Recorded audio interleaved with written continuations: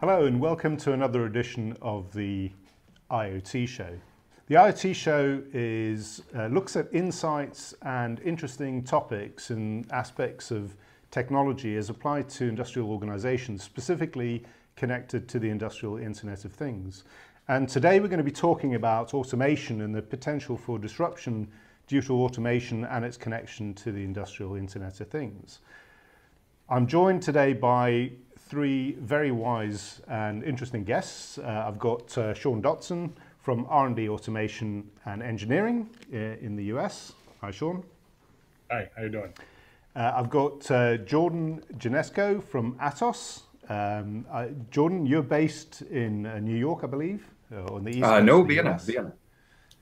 And I've got Tom Raftery from SAP, who's based here in Europe with myself. I'm based in the London production headquarters. So welcome, gentlemen. Thanks, Alan. Thank you. Thanks. Hi.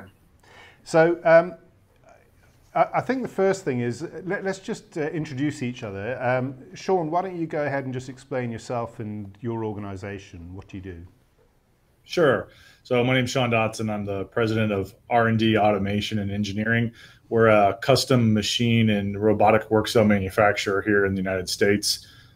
We build machines that assemble medical device, defense and ammunition, consumer goods, pretty much anything. But all of our machinery is custom made, purpose built for that customer. Great, thank you. Jordan. Yeah, so my name is Jordan Janechko. I'm with the company Atos. We're a fairly large IT company, 100,000 people worldwide, and a substantial portion of what we do is for the manufacturing industry, so discrete and continuous. I personally am in the Centers of Excellence and also in a group we call the Scientific Community that does a lot of work in the area of trends and innovation, and I'm involved there in both data analytics and robotics. Great. And Tom? Yeah, sure. I work for SAP. SAP is a large software vendor. We sell back-end systems primarily to larger organizations more typically. My role is Global VP, Futurist, and more recently Innovation Evangelist. I was an IoT Evangelist, but there's been a bit of a little reorg in the company, and now I get the broader title of Innovation Evangelist. And to be honest, I think it suits what I've been doing better anyway. IoT by itself, as we know, is kind of, if I want to be provocative, I would say useless. It's only when you couple it with the other technologies in the innovation ecosystem that you can actually get results out of it. The whole analytics, machine learning, all those kinds of things, the edge processing, all that kind of stuff. Great, thank you. And so I suppose what I like this topic to focus on is really the age of automation. We hear a lot about automation in the press and from various pundits, including myself and some of Tom's former colleagues. What exactly is automation in the world of the IoT? Tom, why don't you start us off? Sure. I mean, it takes on many meanings depending on the industry. But if I think of someone like one of our customers, Caterpillar, for example, they've rolled out a big automation project across their whole manufacturing system, where they're connecting up all the machinery in their plants, and they're also connecting up their plants so that they can now, they've I think 9 manufacturing plants globally. And they're now able to compare, as they said themselves, apples to apples. They're able to look at, initially they're doing 14 KPIs to cross-compare the different plants, but they're going to roll that up to about 200 different KPIs. And the automation is across a number of different things. It's obviously around manufacturing, but they're doing it kind of almost end to end. What they want to get from the system is they want to get the workers augmented so that the workers have more information to work with. They want to get the customers connected, so now customers buying from Caterpillar can actually buy from their phones. And they want to be able to, as I say, get the kind of whole digital boardroom thing where they get all the information right up to the boardroom. So it's factory floor right up to, or shop floor right up to management suite. Great. Jordan, what is it to you? Saying, I think if you go back 10 years or so, and you looked at what was what were people doing when they were talking about automation, they were focusing on the asset. They were talking about how they could do something with PLCs or embedded programming to get the asset doing what it is that they wanted to do. Now it's much more integrated into everything that's going on in the rest of the company. It really is taking that information out of just that asset and seeing how it integrates into the different processes going on, to understand how it can maybe be integrated with either warehousing or with, again, all of the ERP systems and the other sorts of support infrastructure that is outside of the area of the standard process area and production facilities, and how to better take advantage of what's going on. So I think it is that transition of sort of looking down towards the asset and now looking towards across both horizontally and vertically with the rest of the organization. Right. Sean, you're at the sharp end. You're actually making a lot of this equipment. What is it to you? What is automation to you? Well, as Jordan said, we're at the asset end. We're the ones who are building that equipment, and they're actually producing the items. And in fact, Caterpillar is one of our customers. So we see a lot of those trends being pushed down our way. But more and more, we are being asked for that data collection, for that SCADA interface into their production systems to get operating efficiencies. They're wanting to know, how well is the machine working, and maybe how well is it working for a particular product. Perhaps it works much better for one SKU than another SKU, and they should utilize this machine more for SKU A versus SKU B. So it not only allows them to get just general production data and connectivity and float that information up to upper management, but it allows them to make better decisions as to what products they're going to be producing on what types of machinery. So these are requests that we're getting more and more from our customers. Great. Alan, I mean, interesting. You gave a good example. Sorry, Tom, you were saying something. Yeah, if I could give you quite a practical example of the kinds of things that it can help with. I shot a video at the Hanover Fair last year where we had a demo of a flow control valve, so very typical industrial instrument. And these flow control valves have little LCD screens on the front of them where they capture information, and they keep that information for maybe a minute, maybe 2 minutes, maybe 3 or 4 minutes, but then it's lost after that, it's overwritten. But we were able to connect a little a standard thing called a bullet onto it, which can take the information from that sensor and push it up to the cloud or push it to an edge device. And then if some thing that the flow control valve sensors are measuring, if they go out of tolerance, it can send automatically a message back to the back end and kick off a service ticket or kick off an alert to a manager or something like that. So right there, that's a very simple, very practical example of the kinds of things that you can do with automation. You can capture data that's never been captured before. And if it's a temperature sensor, you want to have some kind of edge processing there typically, because if it's saying, everything is fine, everything is fine, everything is fine, everything is fine, you don't want to be capturing that information. You don't want to be storing it for 2 or 3 years. It's the exceptions that you want to capture and then say, oops, something's happening. Now we need to make something, happen in response to that. Yeah. Jordan, have you got any examples of what your customers are doing? Oh, well, that's perfect examples are connecting sensors and having a better understanding about what's really going on down towards the assets. Yeah. And the idea that you're now being able to combine a whole bunch of different assets now in different ways. We've mentioned a couple already in the show, being able to compare similar production lines and understand, okay, what am I doing better on this? If you're taking care of overall equipment efficiency, OEE, you understand that in this facility you're always, X% better than another. You can start actually doing some analysis through some of these connected devices and understanding where the bottlenecks, where do I need to have lessons learned? How can I exchange information that's going on in these sort of complex areas? So the idea that you're taking advantage of automation for either A, getting more information, making that available, and embedding that into how you're making an operationally efficient organization and continuous process improvement. Those I think are the key low-hanging fruit, that if your company isn't doing that yet, that's definitely where you need to be, because a lot of the interesting things that are coming up soon with business reinvention, smart services, turning your products into something where you're actually selling it more as a service, are only possible after your company gains those sorts of skill sets that allow you to integrate those activities. Right. One of the things that people talk about is, you know, the impending escalation of use of robotics and those types of technologies within the production lines and automation systems that have been used in the past. What are some of the implications of that within this world of automation, industrial IoT? Sean? Well, you know, it's interesting. One of our larger suppliers of robotics is Fanuc Robots.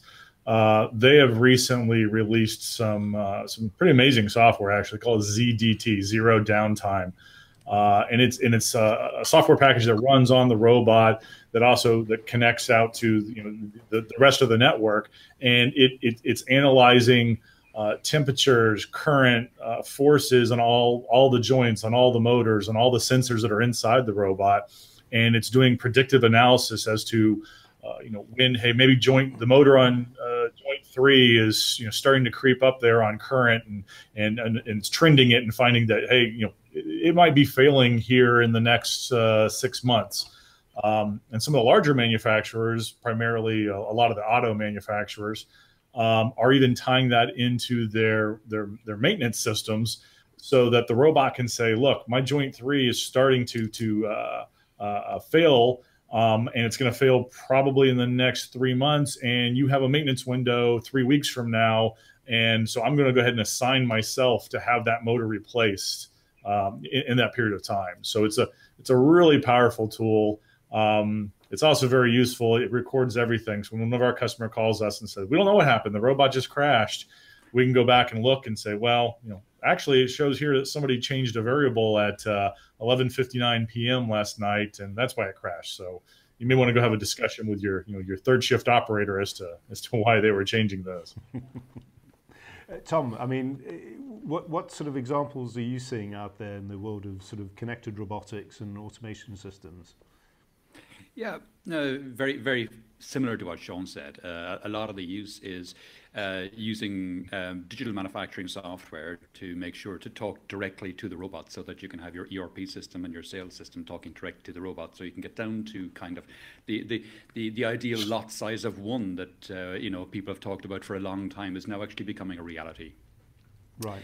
And then the other side, as Sean rightly pointed out, is the whole idea of predictive maintenance, of making sure what you call your critical bottlenecks, your gateway machines, don't fail. You have maximum uptime on them, so that they are constantly sending out the information, you know, from all the different sensors. I'm okay. I'm okay. I'm okay. Run those through your machine learning algorithms, so that you know that if something does go out of tolerance, you know, part X is going to fail with, you know, 87% probability by next Thursday at 3 o'clock, so that you, if you don't have parts in stock, you can get them in stock fast, so that you can replace it, so that your machine doesn't go down, or if it's down for the minimum possible time. You get your first time fix rates way up. That's the important thing, and you get your downtime way down, so that like I say, your critical bottlenecks aren't bottlenecks, that you don't run into manufacturing problems. Right. I mean, do you see the same thing, Jordan? Oh yeah, definitely. Although I do sometimes get worried, because there are a lot of companies that are a little nervous. They don't think they're advanced enough yet to start using, you know, machine learning and advanced intelligence sort of concepts. I think sometimes some of the easier things are just having a better approach to how you get robots to interact with existing machines, loading and unloading milling machines or lathes or other sorts of things, making sure that you understand how you could use, you know, automatic guided vehicles in your warehouse, or some of the things that are, you know, falling within that robotics category, and letting you be more flexible with how you do these initial sort of steps. It lets you better understand how these interactions take place. Sometimes you can have a more advanced view about what a machine is. A machine isn't necessarily only one asset now. It's a combination of different robots and machines working together to perform a task. And as you're trying to decrease, you know, lot size of one is talked about a lot with Industry 4.0, for example. Robotics is a way of sort of gluing together different subsets of processes that let you deal with personalization or smaller lot size numbers. Right. And Sean, I remember speaking to you some time ago about the changes that are happening with the advent of robotics in this sort of connected world. It's changing the way that you design and consider your machinery, isn't it? Yeah, it is. I mean, traditionally in automation over the last 20 some odd years, there was always a mixture of robotics and what we call hard automation. And typically, hard automation was always a little less expensive than robotics.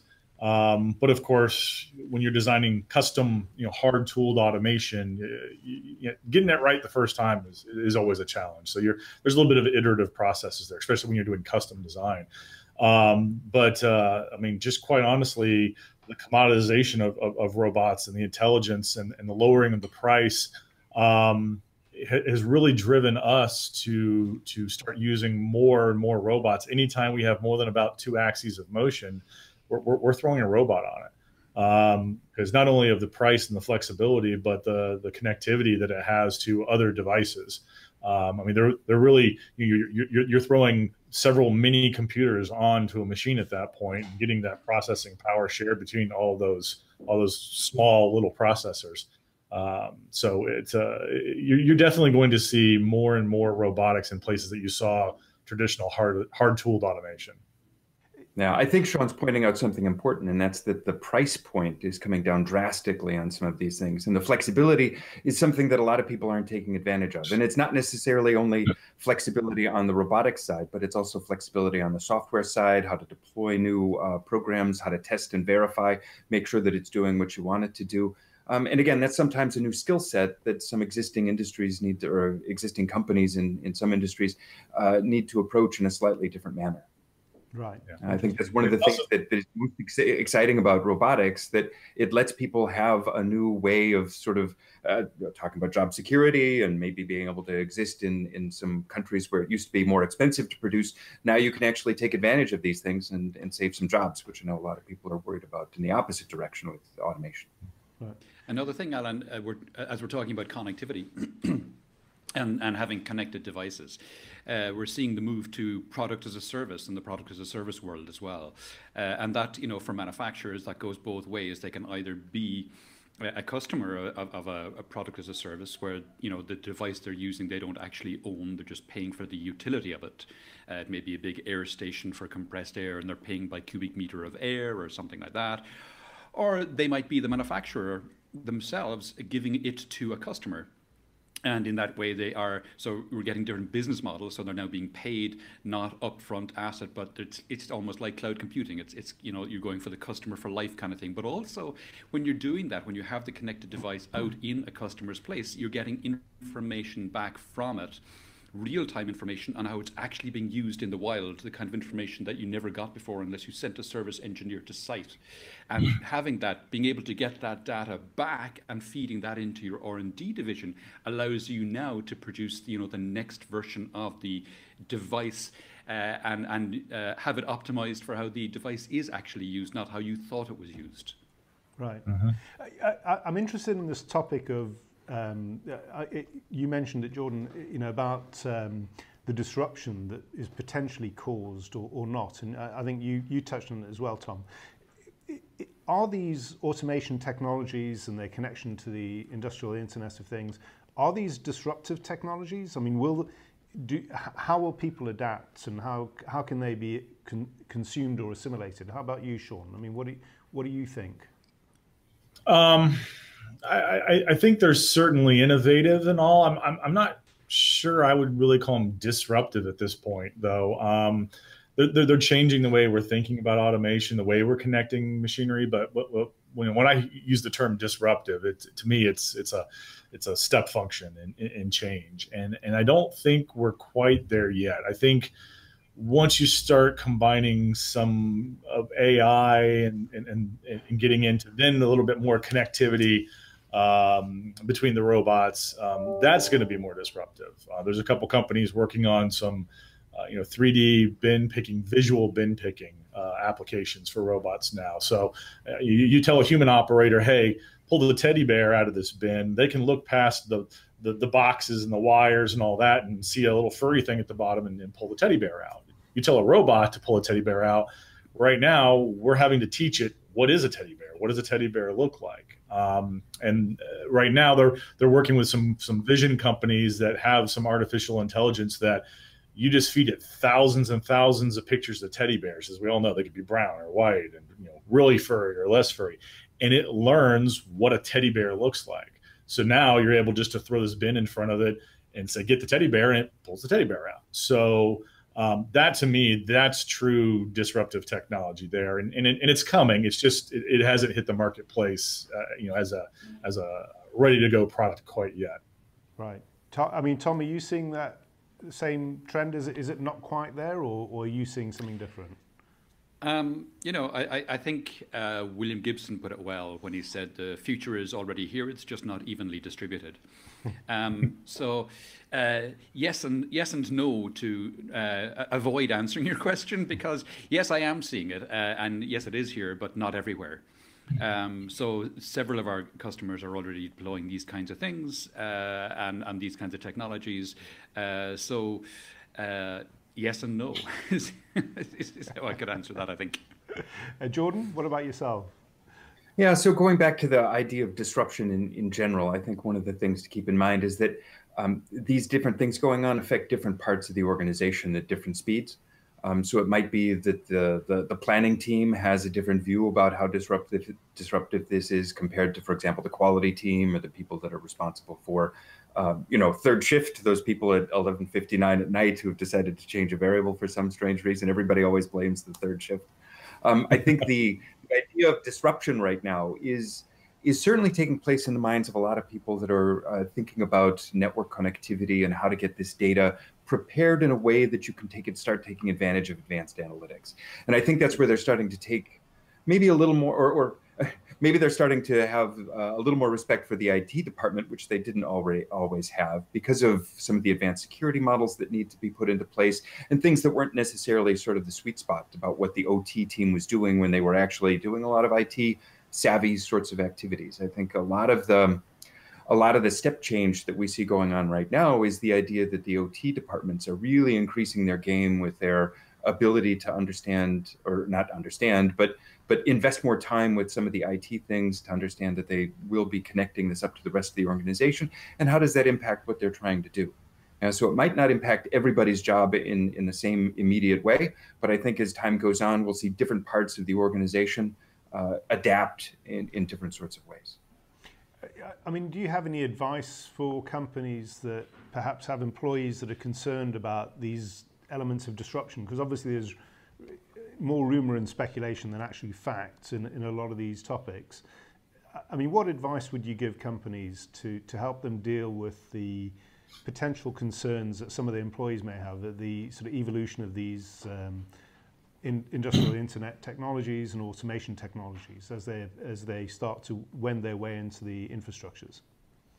Sean. Yeah, well, it would be interesting. I was going to say it'd be interesting to hear what Sean has to say. Yeah. Yeah, actually, and funny enough, I was just invited to speak at a human resources convention here in Florida recently. It was about state of talent and how to retain your talent, how to find good talent. And I thought, why are they inviting an automation guy to a conference about human talent and all? So my joke was, you've heard all these great people talk about how to retain your talent. I'm here to tell you, you don't need talent, you just need robots. But in reality, what really is happening is, the RIA has a lot of data on this. If you look, as robot sales go up, unemployment actually falls. So it's an inverse relationship between the two.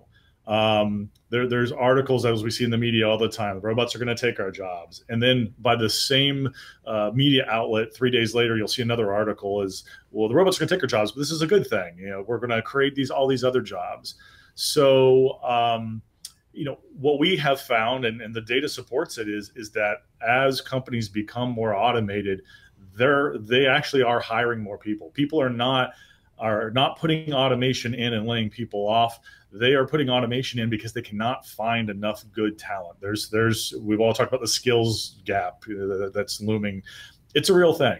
We as an automation company even have a hard time finding employees to build the automation for other companies. So there's no danger. We're going to have jobs. Our titles may be different. There may be new things. But automation really can't be seen as a threat to jobs. It's not going to replace them. It's just going to change them. Right. I mean, Tom, is the world ready for this change? I mean, what is sort of your viewpoint? I'm in violent agreement. Absolutely. Is the world ready for the change? That's a different question.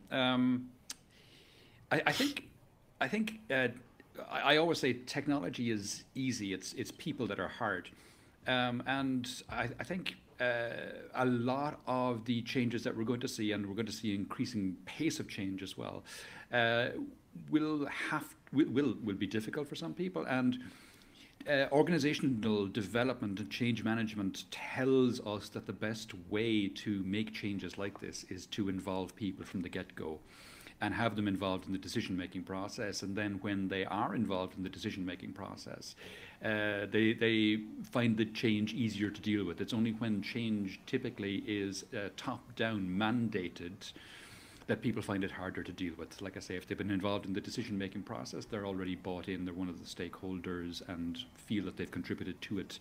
And then, it's easier to roll with. Right. Jordan.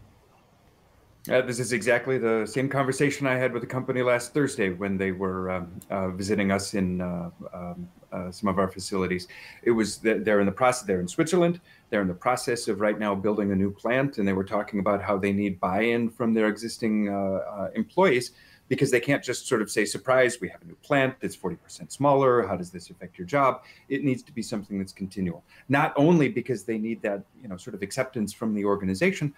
But also because that organization has a lot of know-how and understanding about what their company does. What are the crown jewels? What makes them so unique? Why are they being successful today with what they're doing? And they don't want to lose that. They don't want to have some sort of big bang approach where just a couple of strategy people and management makes a decision and then just sort of bang, bang, bang pushes it through. They'll lose a lot of expertise, they'll lose a lot of people, and they won't have that sort of acceptance for what's going on. It can be somewhat dangerous not to try and have this as a broad discussion. And in fact, what you'll see right now, we're involved in a lot of R&D activities with some universities and some things that are given federal grants in different countries. And you'll see that very often those are combined with social studies, things that are more in an MBA approach, not purely manufacturing, but really analyzing how do you have that change management approach and how do you deal with people who are in the organization. Right. Very interesting. I mean, what are the sort of practical steps that you'd advise companies who are perhaps at these sort of beginning sort of phases of looking at greater automation and connectivity to the internet or Internet of Things? What advice would you give them, Sean, as to what to do next and how to get more involved in looking at these types of technologies and processes? Well, I think Jordan hit the nail on the head when you got to involve your people, and Thomas alluded to that as well. You've got to get your factory level operators involved and talk to them about what processes really work and what don't. We're invited into factories all the time, and we're told, this is the problem right here. Look at this section of the process. Here's the issue, and we ask all the time, can we look upstream? And then they always say, well, why are you looking upstream? Well, because this might not be your problem. Your problem may be upstream. So let's go look to see if we can solve that problem. So be open to what you think is the problem may not really be the problem. Also, we recommend to people is start small. If you don't have automation, you need to look at something on a smaller scale. There's a skill set that needs to be built up by your people. Not just your operators, but your mechanics, your IT departments. You don't want to jump in with $10 million worth of automation if you have nothing, because you're destined to fail at that point. So start small, and then once you have the success, go to the next larger process, and then keep continuing on at that point. But don't try to jump in from 0 to 100 immediately. Yeah, Jordan, have you got anything to add to those sage words of advice? I would incorporate those sage words of advice into a general, what I've noticed with a lot of customers that we talk with. They obviously want to have a structured approach, return on investment, to understand, okay, what are the benefits that I get if I invest this much money? How much time is the payback period? All of that's very important, but it's not only a question of operational efficiency and do I have X more widgets produced in 1 hour. It's a question of what skill sets do I need to bring up? It's a question of, is this enabling me to go through some final steps that improve quality? The return on investment calculation that you do isn't just a question of production speed or other sorts of things. It includes soft skills. It includes where your vision is for what you want to be doing in the next 1, 3, 5 years, and what this is for a step going in the right direction. Again, there are some things where the automation experts say automate everything, and it's not cost effective to do that. But I don't think there are many industries left where you could just say don't automate anything and you don't have to worry about it. You need to get those skill sets. You need to start incorporating that into what's going on, and you need to take that holistic approach about saying it's not just about automating down towards the asset. It's taking a look at the process, and it's taking a look at all the integration that goes on: horizontal, vertical, again, warehousing, supply chain management, ERP systems, partners, design, process design. It can be wonderfully complicated. But it also needs to start wonderfully easy with a very clear understanding about where your benefits are and what you want to get out of the first step and the next step and the next step. Right. Tom, how about yourself? Yeah, I'm smiling here, listening to Jordan talking about automate everything and reading the stories about what they call the production hell that the Tesla Model 3 line is going through at the moment, because they tried to automate everything and they went too far, and they had to actually back out of it and take out some of the robots that they put in there. But in general, I think for organizations, I think the advice that we typically give them is to run a few pilots first, just to see, where we'll go through maybe even a design thinking session first to come up with the ideas for pilots, what to pilot, and then run a few pilots and see where you're getting your best results from, and then work from there. We tend to say to people, start small but think big, and in that way, it's kind of a safer way to approach some of these projects. And if you're running pilots that way, then you can see early on without expending too much where things might work and where things might fail. Sean, when companies think about the scaling sort of principle, do they need to take into account where they might go to, or is that something that these days is less important? Scaling is less of a challenge than it used to be. No. I mean, they absolutely have to take that into account. We always ask people what are your production volumes currently, and what are your production volumes going to be next year, 3 years, 5 years from now? Because this is equipment that lasts 5, 10, 15 years in some cases. So you don't want to buy a piece of equipment that is certainly far more expensive and overreaching for your current needs, but you want it to be scalable and you want it to be adaptable to that growing need. We're seeing more and more the change of pace of products is much more rapid nowadays than it used to be. You might run the same model product for 3 or 4 years, and now we've got companies that are changing models every 6 months. So you definitely need that scalability. You definitely need that variability, and that's where, touching on my previous point, where robotics come in. They are very flexible. They're redeployable. Even a matter of taking them completely off one machine and putting them onto another machine. So you definitely need to look forward on where you want your company and your production volumes and range of products to be in the future. Otherwise, you're going to end up with a piece of machinery after a couple of years that's useless to you because you changed your strategy. Sorry, the software infrastructure though doesn't have some of the same remits, does it? Tom, what we've heard in previous shows is it's much easier to scale the software. Well, when I say easier to scale, is much more practical to scale the software infrastructure than it is to scale some of the physical assets that Sean deals with. I mean, is that something that creates a bit of contention in what Sean's talking about? Probably, yeah. We're a software only organization, as you know. We don't do any hardware, so that's not something I'd be hugely qualified to speak on. I mean, I can speak about the software side of it and how easy it is to scale that, but not the hardware and not the conflict that arises between the abilities to swap out hardware and swap out software. Having said that, I mean, we're seeing a big shift in software as well.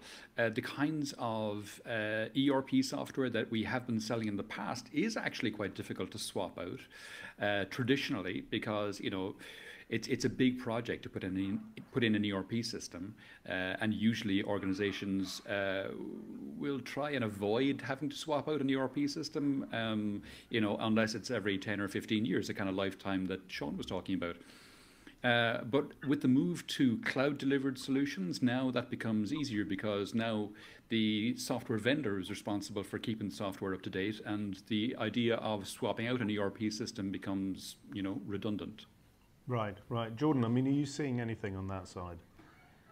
Oh, definitely. So, I mean, it's a complex world that we're talking about right now. If you get into the idea of can you take advantage of the fact that cloud can scale faster than any physical hardware can? Yeah, that's great. That's fantastic. I think some of the tension that you get between the operations department and the IT department is very often that there are so many different standards out there that are still relatively new and fresh. You're not exactly sure if they're things that you can rely on.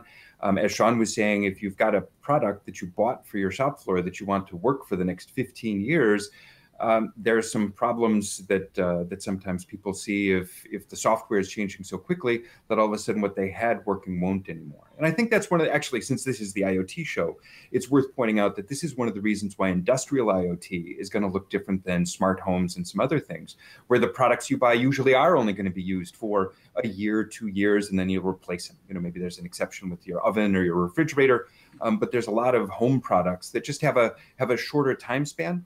And so we definitely see the market playing out differently for the industrial IoT world than we do for smart homes, even if there are similar sorts of constraints that you need to think about for bandwidth, the amount of data that's being transferred to some sort of central area. And again, it gets back to something that we touched on a little bit before, which is edge devices that are being closer towards the assets are getting cost effectively more powerful. And you have to then, independent of the ability to deploy things into the cloud backend, need to be able to manage what you're pushing out towards the edge. And I think that's where sort of the rubber is going to meet the road for some of these advanced companies that say, okay, I do embrace automation, I do embrace machine learning. What does that mean for how I manage the software that's been deployed onto the edge devices that are close to my assets? Okay.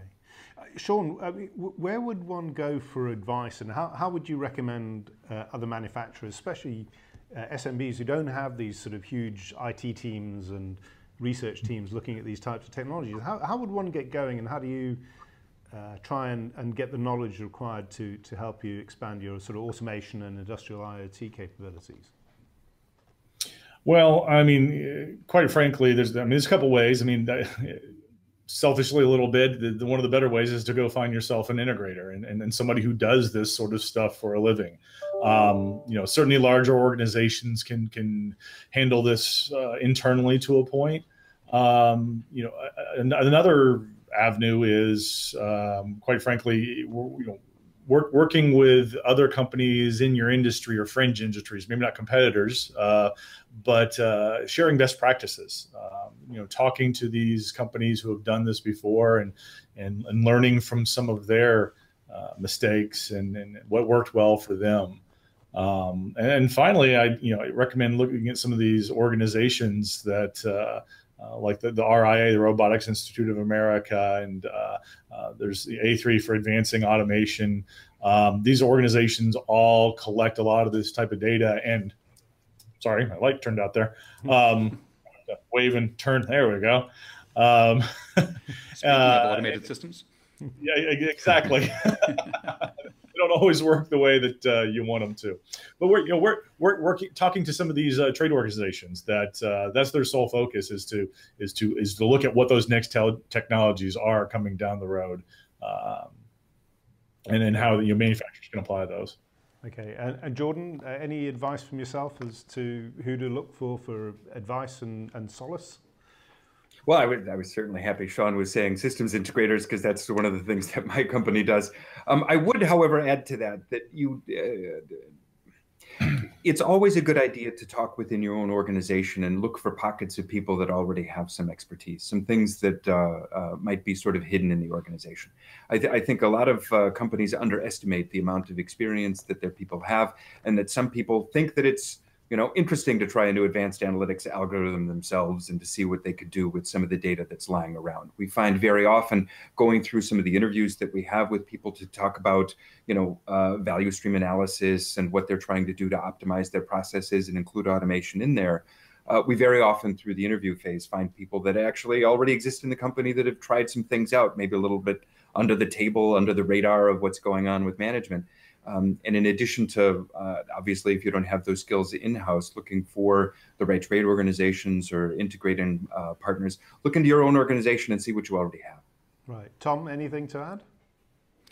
Not really. I think Sean and Jordan covered it pretty extensively, and fair dues. I mean, trade organizations, yeah, absolutely. Going to events is always a good one, because at events you're not just seeing the people from the industry speak about it, but you're also there with peers very often and speak to them, as Sean said, not necessarily competitors, but if you can get people in similar organizations who are willing to share best practices, that's a great way to do it. Yeah, I think that's about it. One thing that hasn't been mentioned, I guess, is the likes of online resources, the likes of even YouTube is often a good place to search for some of these things. But you need to obviously be aware that not everyone who's posting stuff online and things like that, it knows what they're talking about. So you want to take that with a bucket of salt. Great. And something that was mentioned in an earlier show is also, don't just look in your own industry vertical. Look outside, because other people have a lot of things that they're researching, a lot to add to the argument. So I'd like to thank my honoured guests, my Sean Dotson, Jordan Janesco and Tom Raftery. Thank you very much for being so interesting. It's been a fascinating conversation. For those who are watching, there'll be a key takeaways document that'll be available off the website on production. And you can go and download that at your own discretion. Thanks very much for listening, and we look forward to talking to you again.